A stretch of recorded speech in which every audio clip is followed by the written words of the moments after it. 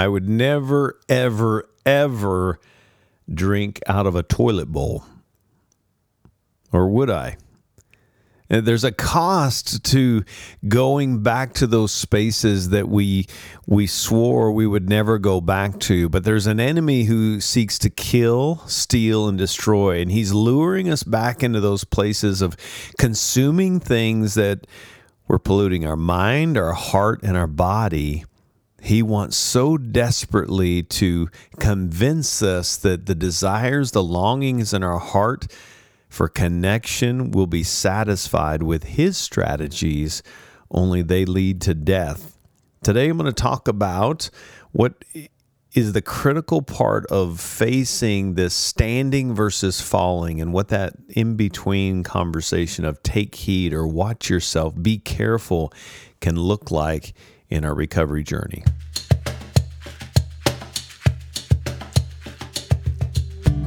Welcome to Hope and Recovery, a Fellowship Celebrate Recovery podcast that shares hope and healing for our mental, spiritual, emotional, and relational journey through life-change stories and recovery topics, all centered around the Beatitudes and the Celebrate Recovery principles based on Matthew chapter 5, where Jesus helps us to be equipped to face those hurts that get us stuck and those negative core beliefs of how we see ourselves, God, and others, and even our circumstances that aren't the way God designed, that ultimately lead to doing and practicing things that only confirm the nasty lies that we've been believing, that lead to destruction and separation, disconnection from those closest to us.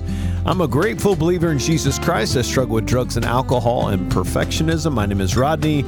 I'm the ministry leader of Celebrate Recovery, Fellowship Rogers Celebrate Recovery. And hey, welcome back. So glad that you're with us today. I hope you've been making it through the holiday season okay and using the tools around you and practicing the recovery principles that we all learn through this process, to not to behave, but to walk in righteousness, to walk in that freedom the way we all long for in our life. I'm excited about continuing the conversation. I talked about this on Friday night at Celebrate Recovery, and such an important topic that I thought I would continue the conversation right here on this podcast. Maybe if you missed Friday night, maybe this will be a good reinforcement from Friday night. But one of the passages, let me start with this. One of the key thoughts that we unpacked in our Friday night discussion was that I'm either working on my recovery or I'm working on a relapse. Now, let me be clear. Sometimes that word working can sound like we are manufacturing our recovery. Let me be clear that when we say working, it works. We always talk about keep coming back because it works if you work it, and it won't if you don't. Working it is ultimately taking the next right step, understanding who the source of our recovery, our power is, and that is Jesus Christ. He is our higher power. He is the only one, the source that can produce any ounce of fruit in us. That power doesn't come to us, power doesn't come from us, it comes to us and works through us. And that's at the very core of what we're talking about here today around the topic of relapse. And there's a passage in 1 Corinthians 10:22 that says, "Let him who thinks he stands take heed lest he fall." And that's a passage you've heard us talk about. If you go back and listen to the Escape Plan series of podcasts we did, it's such an important thing because it's this bookend of standing and falling, and that center point of take heed, watch yourself, be careful, is understanding that there's an enemy out there a thief. His whole job description is to try to steal, kill, and destroy your road to recovery, to steal the fruit that God is placing inside of you. And so he throws this lie at us that these cravings inside of you, he's going to satisfy them. They'll go away. In fact, if you just feed the craving more, it will go away. In all actuality, all honesty, the more we feed the cravings, the more they increase.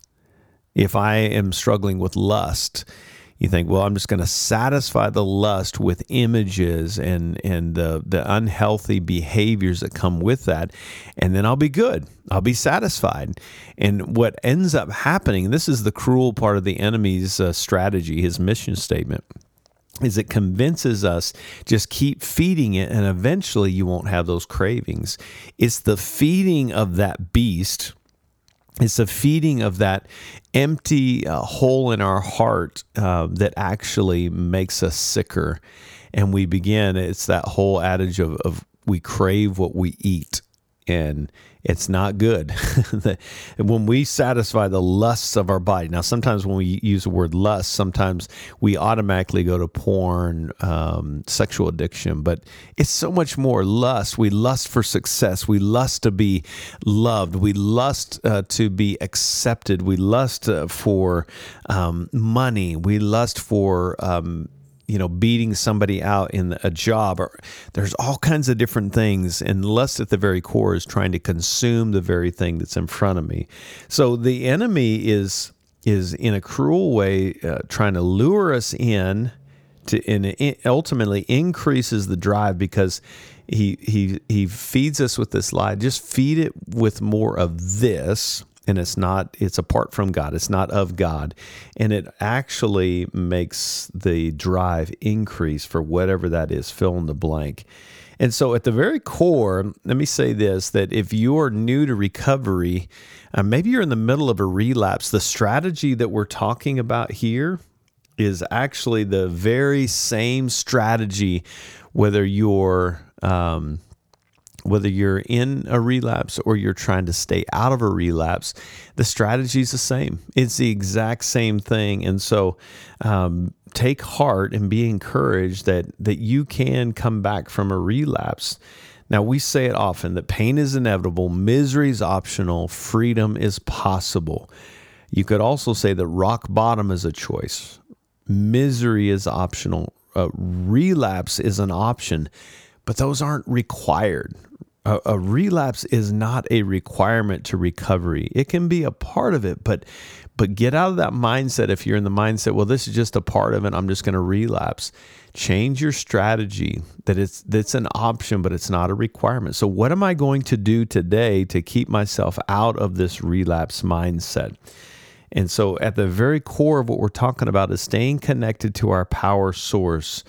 God is our source. He is our source. He is the only one that can help us satisfy the cravings in our heart, the longing for connection, the longing for sustainable recovery. He's the only one that can. That's why we do Principle 7, reserve a daily time with God for self-examination, Bible reading, and prayer in order to know God and His will for my life and to gain the power to follow His will. This principle is a principle that you can practice no matter where you are in your recovery. That's what I love about it. There's nothing that can change us more than spending time with God. Obviously, the principles of Celebrate Recovery come from the Word of God. And so we are applying God's Word to our life, but self-feeding is such an important thing. So if you're not doing that, I want to encourage you to, even if you're not doing it at all, you can't do it for 2 hours. That's unrealistic.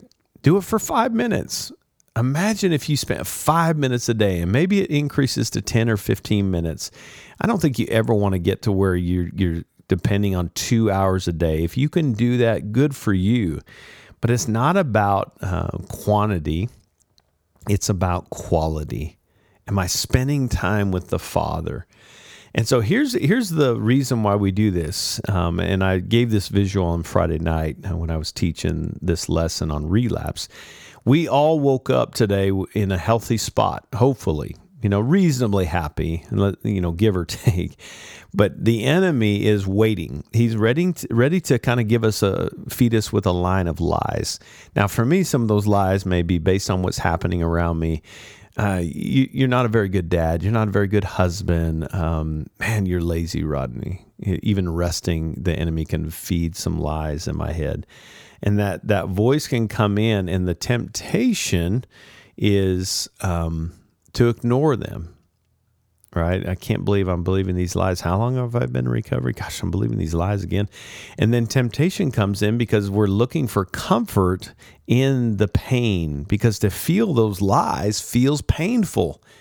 And in our longings, we want to find comfort. So temptation comes in. That's where the enemy swoops in and says, hey, I can satisfy this. I can make the pain go away. And so he tempts us with this. And our temptation in that, we start feeling bad that we're even feeling tempted. So what do? We white knuckle our way through it, right? And that's where the enemy wants us. And so instead of using the tools to go back to God, I'm feeling blank, and I feel wobbly. I need your help. Or reaching out to the people in recovery, we try to put a different strategy on the fly in place, and it doesn't work.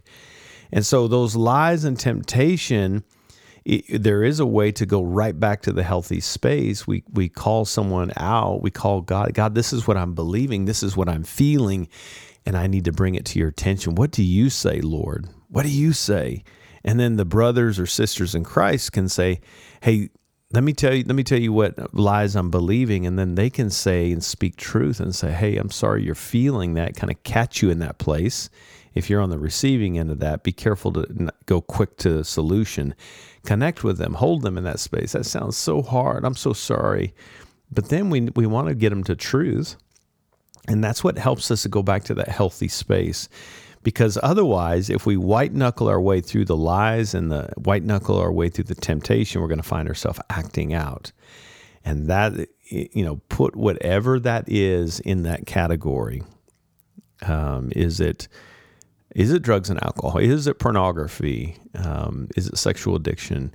Is it codependency or anger or rage or control or numbing out and checking out, pulling away, withdrawing from people? Whatever that acting out looks like for you, when you're in a bad spot, what are your action tendencies?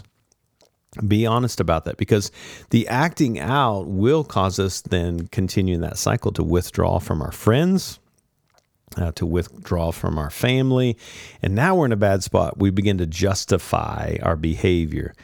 And that's where we start blaming other people and excusing ourselves. We accuse and we excuse. And then ultimately we're in this place of shame and guilt. And remember, shame is I'm bad versus I did something bad. And ultimately a place of hopelessness. And so being real conscious of that, the lies and the temptation is learning, what do I do with that? And let me say this, and I mentioned this Friday night, it bears repeating. If you're struggling with a mental health struggle, which there tends to be some kind of correlation, they call it dual diagnosis, where we have a mental health struggle that's connected with the substance abuse or however we're coping. If you struggle with anxiety, for example, and that's what brought you to recovery, maybe drinking, but you do struggle with anxiety, and you felt anxious today, please remove this from your vocabulary. I relapsed today because I felt anxious. I relapsed today because I felt depressed. That is not a relapse. It's not the mental health or mental illness that we're wrestling with that makes the relapse. It's what we do with it. This is why we tell people all the time, don't substitute the heart work. Do the heart work, because when you feel anxious, what do you do with that? Do you run to your numbing agents? It's trying to do the heart work to return to the Father, because the lies the enemy will fill us with, if we don't invite somebody into that, we'll go to those old strategies, and they ultimately start to slowly tear us down. So I'm going to take a quick break, and then when we come back, we'll continue the conversation. Hey friends, if you're looking for a meeting near you, come to Fellowship Fayetteville, Fellowship Rogers. We meet every single Friday night, 6 p.m., Connection Cafe meal, and then our general meeting starts at 7 p.m. If you'd like more information, go to fellowshipcr.org. Come see us on Friday night on either campus, Fellowship Fayetteville, Fellowship Rogers. Celebrate recovery, fellowshipcr.org. We hope you'll join us this Friday night. Welcome back. Talking about just the we're working on a recovery or we're working on a relapse. And before the break, I was just making that disclaimer about mental health. Please don't shame yourself. That's a hard place to put yourself. So I want to unpack a little bit more on these stages of relapse. I talked about this on Friday night, but there's really three stages that happen in the recovery relapse process. Now, some of our issues we cannot mark with sobriety or saying I relapsed. But here's what I want you to think about. If I'm coming in for anger, right? Anger is a God-given emotion, but when it becomes a weapon, now we're out of bounds. How do you know? What are your action tendencies when you have lapsed back into those unhealthy strategies? That's between you and God. You know what's unhealthy. That's what brought you into recovery to begin with. So what are the things that made you unhealthy? So that's the thing I want you to think about with this relapse, because some things it's hard to say, well, I relapsed with codependency. I think the tendency or the mindset needs to be, I lapsed back into my old unhealthy coping strategies with codependency. I became consumed with people liking me and loving me at the expense of myself. And so I need to lean into that. So what is your action tendencies for you listening right now? When you're in an unhealthy space, it'd be worth taking some time to journal that out. Talk to your accountability partners, talk to sponsors, talk to other people that have like issues, and see if you can narrow down what unhealth looks like for you when you've lapsed or relapsed into old action tendencies. So I just want to make that note. But there's three stages to this lapsing back into old action tendencies or relapsing into old coping mechanisms, numbing agents, etc. And the first one is we bottle our emotions. This is a place where we can get a little bit comfortable with numbing. Right, we get complacent, we start to isolate, we feel sad, or we feel these emotions, but we don't feel it. We kind of shove it down, and ultimately those will come up sideways and come out sideways. So what we do is we bottle that down and we get complacent, we get comfortable, and we start isolating. We stop doing the things that we know we should be doing. We're in a fairly decent place, but we just don't want to deal with it. So we stop doing the spending time with the Father and putting our heart, today I'm feeling blank. A lot of times in my journal, I'll write, today I feel blank. And then I sit with that. We stop doing that. We stop spending time with Him. We stop going to meetings. We stop calling our sponsor, connecting with other people and community. Stop going to church or whatever that is, and we get consumed in this space because we don't want to deal with our own emotions. We start focusing on other people's emotions, and now we're beginning that slippery slope. That second stage is we find ourselves in the mental stage.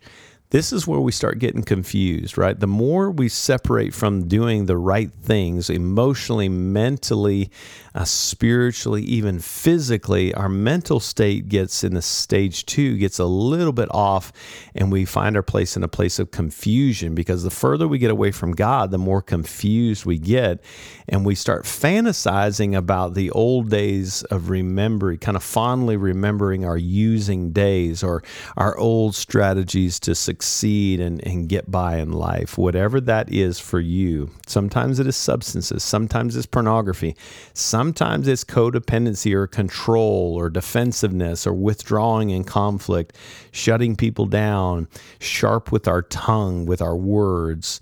You fill in the blank, perfectionism. And then we get in this place of kind of planning to use. We kind of get these cravings back.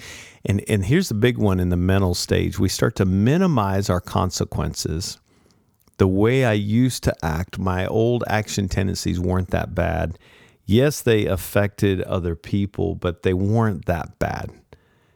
And we're on the brink of compromise. The mental, see how the emotional bottling of my emotions, now my mental state is in this place of confusion and compromise, and now I'm into the actual execution of the relapse, and that's stage 3, the physical, and that's where catastrophe strikes. So we see the relapse often, and we think, well, I just relapsed. No, there is a process. There's a flow to this that takes us to the finale of the actual event that happened a while back. That's why it's so good to kind of evaluate, if you're in the middle of a relapse, what emotions have you been bottling up? Where did you start to get complacent and comfortable? Where did you start getting confused and started kind of ruminating on some unhealthy things and making compromises and started planning your relapse and some things that you were doing that ultimately led to catastrophe? I love 1 Thessalonians 5:21 says, "Test everything that is said to be sure it is true, and if it is, then accept it." The cool thing is we can accept what is true, but we can also reject what is untrue, what is a lie. And that's the value when those lies and the temptations come forward. We can immediately combat that and say, is this true? Is that true?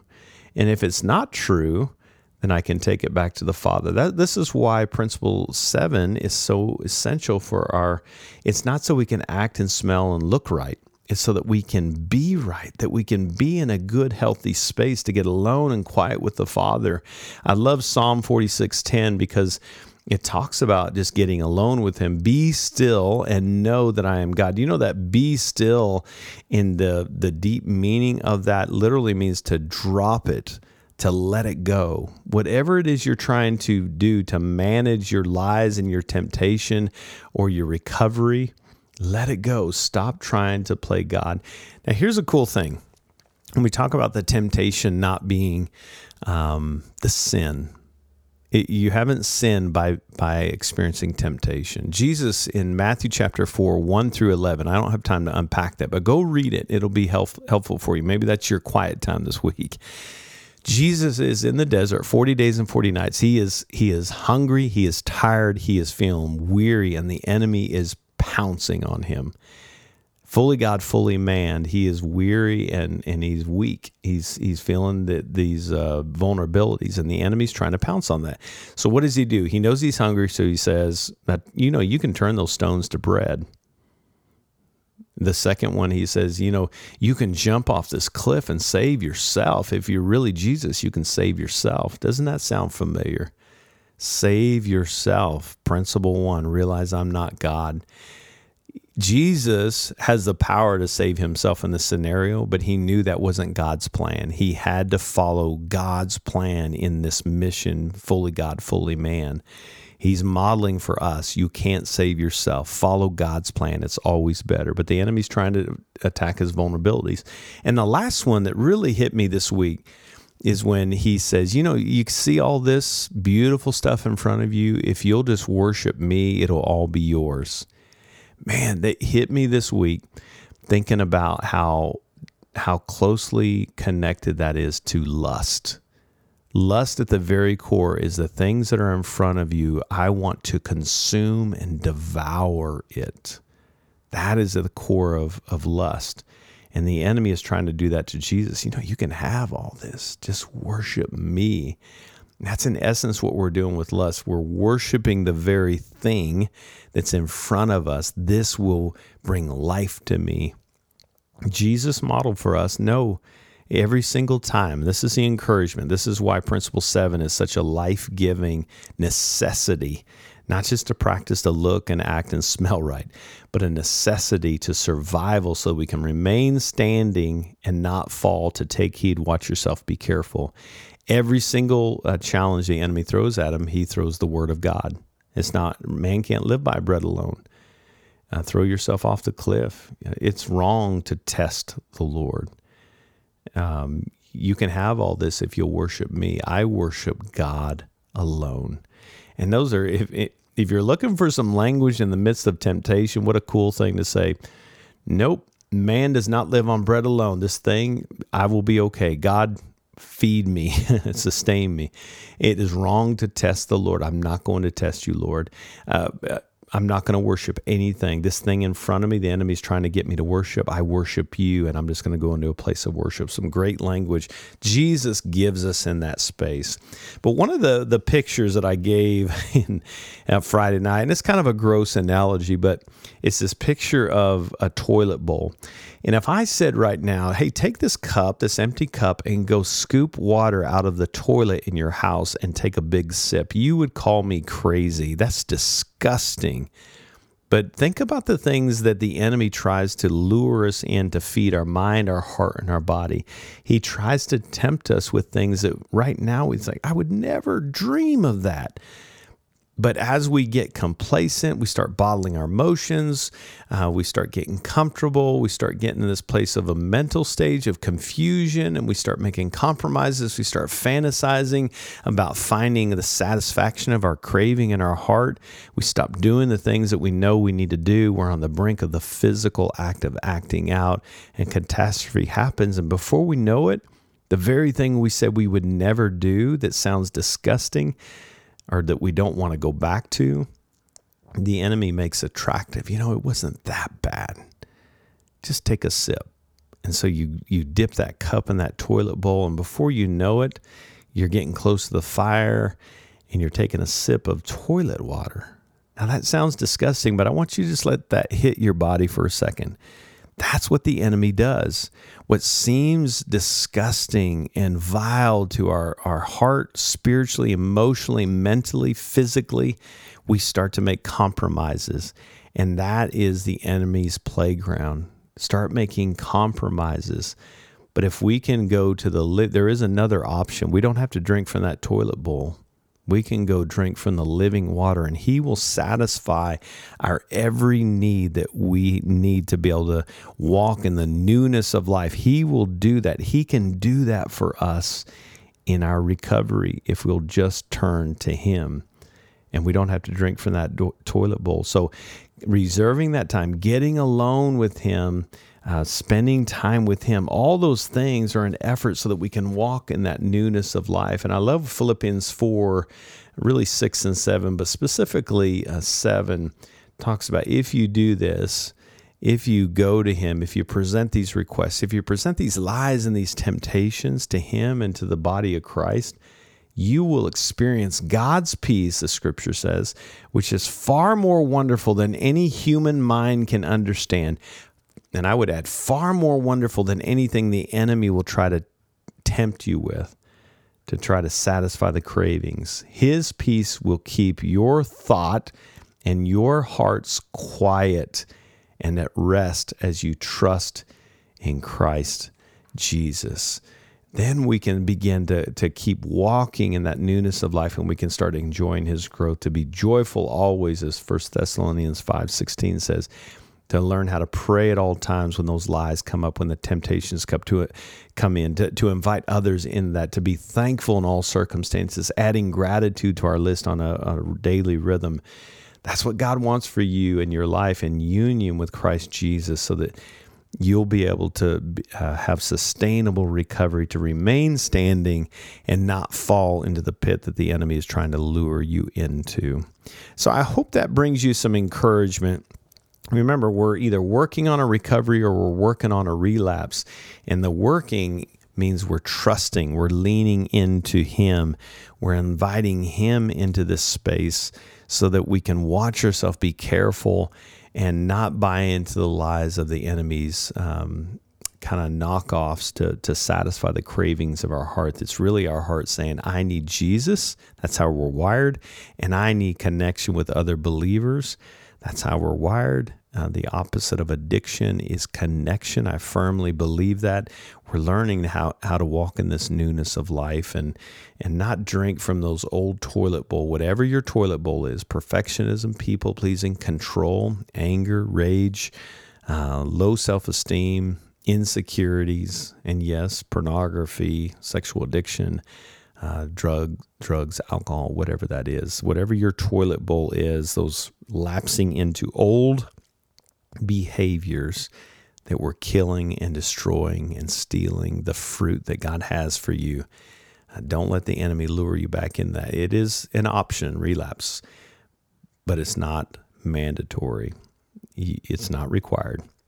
There is another way, and the living water in Christ can give that to you. So just wanted to have that conversation just to give you some more tools to help you in this journey we call recovery.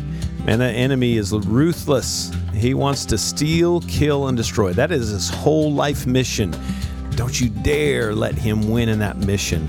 And don't you dare try to do this alone.